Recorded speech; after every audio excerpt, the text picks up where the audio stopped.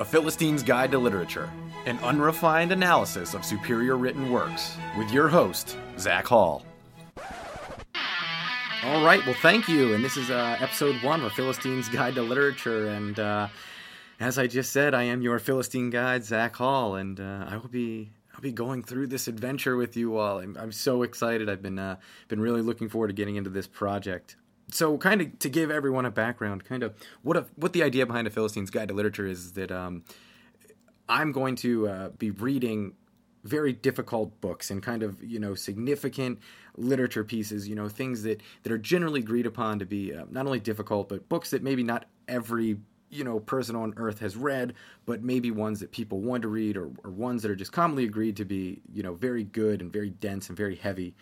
And I'm going to kind of give my analysis of it, kind of walk everyone through it as I'm reading it and kind of provide my perspective and give my ideas about what's going on and stuff like that. And really the idea behind that is certainly to, first and foremost, to entertain. I think it's going to be certainly fun to get my take on it. And but that's not to say that, I don't want people to learn things. I don't want to substitute other people reading these great works of literature, but maybe provide the everyman a chance, a glimpse into some of these novels that maybe have been too daunting for them to read. So hopefully I can take some of the work out of some of these books. So about me, I'm in my mid-20s, a few years out of college, gainfully employed. I certainly like to read. I read quite a bit.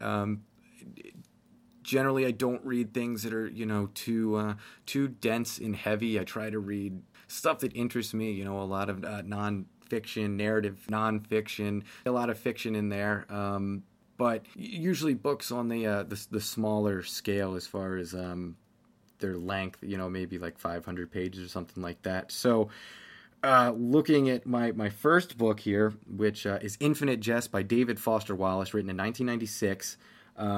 This is certainly going to be an undertaking. The book comes in at like 1,000 pages, and it is just a monster. Everything I've heard about this thing has just been like, it's just so long, and it takes people just forever to read. So what I'm going to do with this book is I'm going to break it up into sections, and I'm going to try to read about 75 pages a week. And then at the end of the week, I'll kind of give my overview of what just happened over the last 75 pages. So I'm not doing it by chapters or by sections or parts or anything. I'm doing it by page count, so that hopefully by the end of this summer, I'll have the entire book read. So I guess to start out, some of my impressions as we get going, and I guess I should say right now that throughout this podcast, you may hear me, fiddling with the book or turning pages or looking through my notes, because I feel like I'm going to be really taking some extensive notes and doing some underlining and things like that. I've already kind of started in reading the foreword, which I'll get to in a minute. But before I even open the book, I got the 20th anniversary edition off Amazon not too long ago, and I've been really excited to get into it. It's been hard not to crack it open, but I was able to, read some of the reviews that it has on the back, and everybody really seems to love this book. And I do have a bit of a history with it, and that is that when I was in college, I tried reading it my freshman year. One of my friends is a big David Foster Wallace fan, and he was reading it, and I kind of look up to him, and very, very smart guy, and I wanted to read it.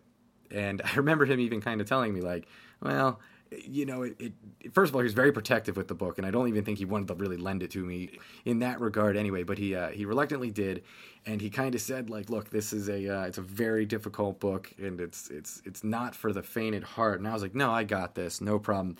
And I got about 50 pages into it, don't even really remember what happened, but I got about 50 pages into it, and I remember thinking, and I think I remember telling him that, like, I literally, like, read a sentence, and I feel like I got punched in the face. There was just so much going on, and the language that David Foster Wallace uses is just, like, crazy. He uses these words that I have no idea what they mean, and then the book, which it's notorious for, is having all these footnotes, so, like, it's constantly, like, flipping back and forth from the page that you're on in the front, and then this humongous, I don't even know what, like hundreds of pages of footnotes in the back of the book. So they say in some of my research before I did it, that you need two bookmarks. You need one for the actual book and one for the footnotes. So my book thankfully has these like little flaps on the inside and on the front and back cover that'll allow me to kind of have these like two bookmarks, if you will.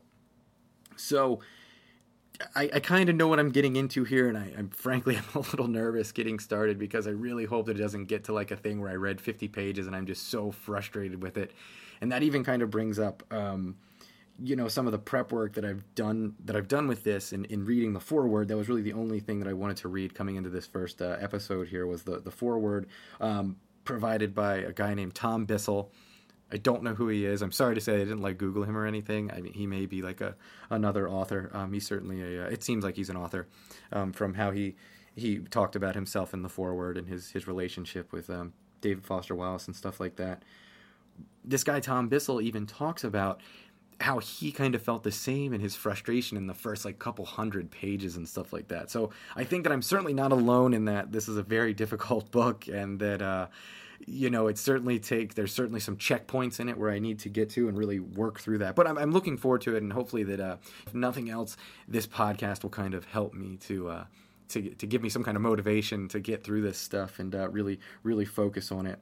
I guess it's worth saying that before I even decided to start this project, I had read some David Foster Wallace essays in his book Consider the Lobster. Got that from the library. Really, really liked that.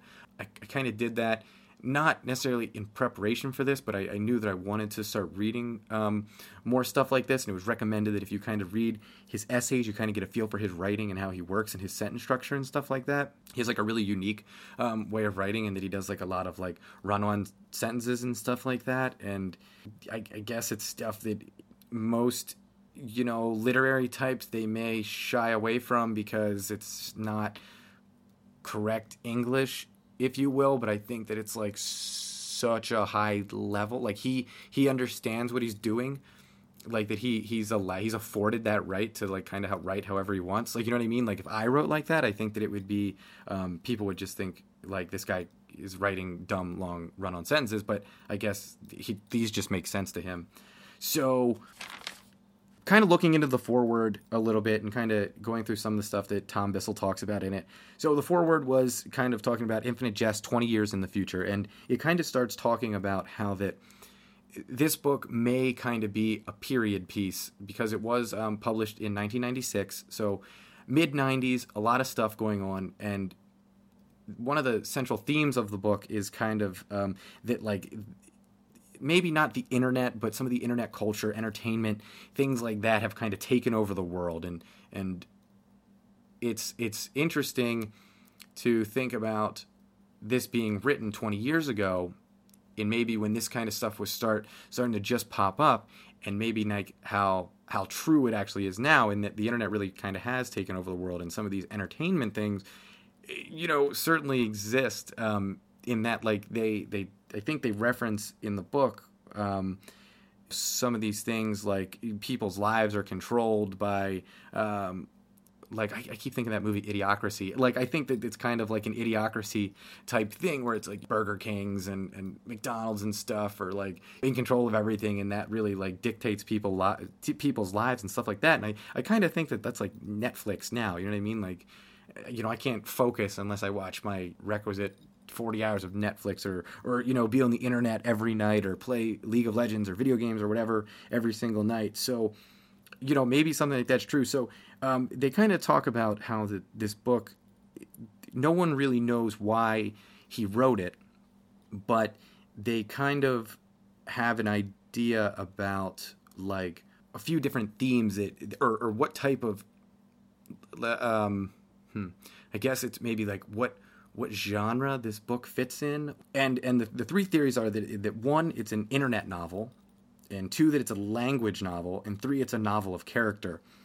I can certainly say that I'm excited for all three of those. The first one is super exciting. It kind of goes back to what I was just talking about in that, this book kind of alludes to this future that in 1996 was still the future and is now maybe a reality that we're living in, about how entertainment and things like that and the internet have kind of taken over our lives and are now this, this big brother ruling overlord thing that maybe's there, but maybe not there. It's there, but we don't really realize it all the time. And we kind of just, it's such a part of us now.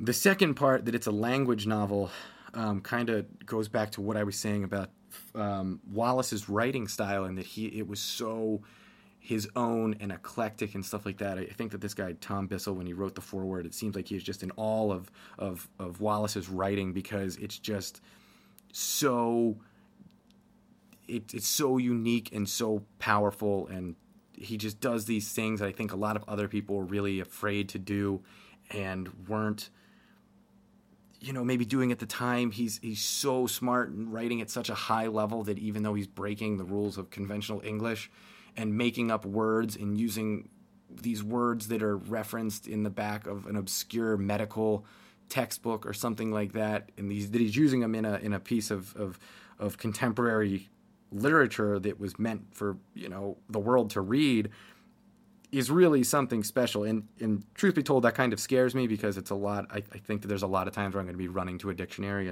or opening up the dictionary app on my phone, just because I have a feeling I'm going to have no idea at any given time what he's talking about. And the third theory is the novel of character, which I am really excited about, because I think that it's talking about, when they talk about that, and kind of what Tom Bissell was saying, something to look forward to, is just how in depth and personalized he gets into the minds of the characters, not even the main characters, but a lot of like the side characters.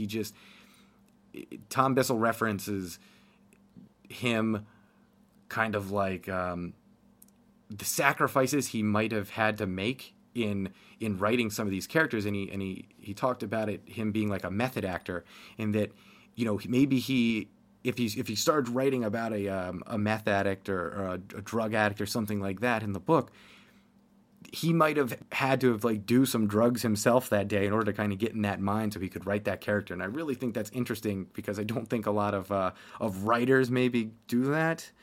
And maybe that's something you would see more in like an actor, like on a movie or television or something like that. So something I'm really looking forward to is kind of his immersion into some of these characters, big or small.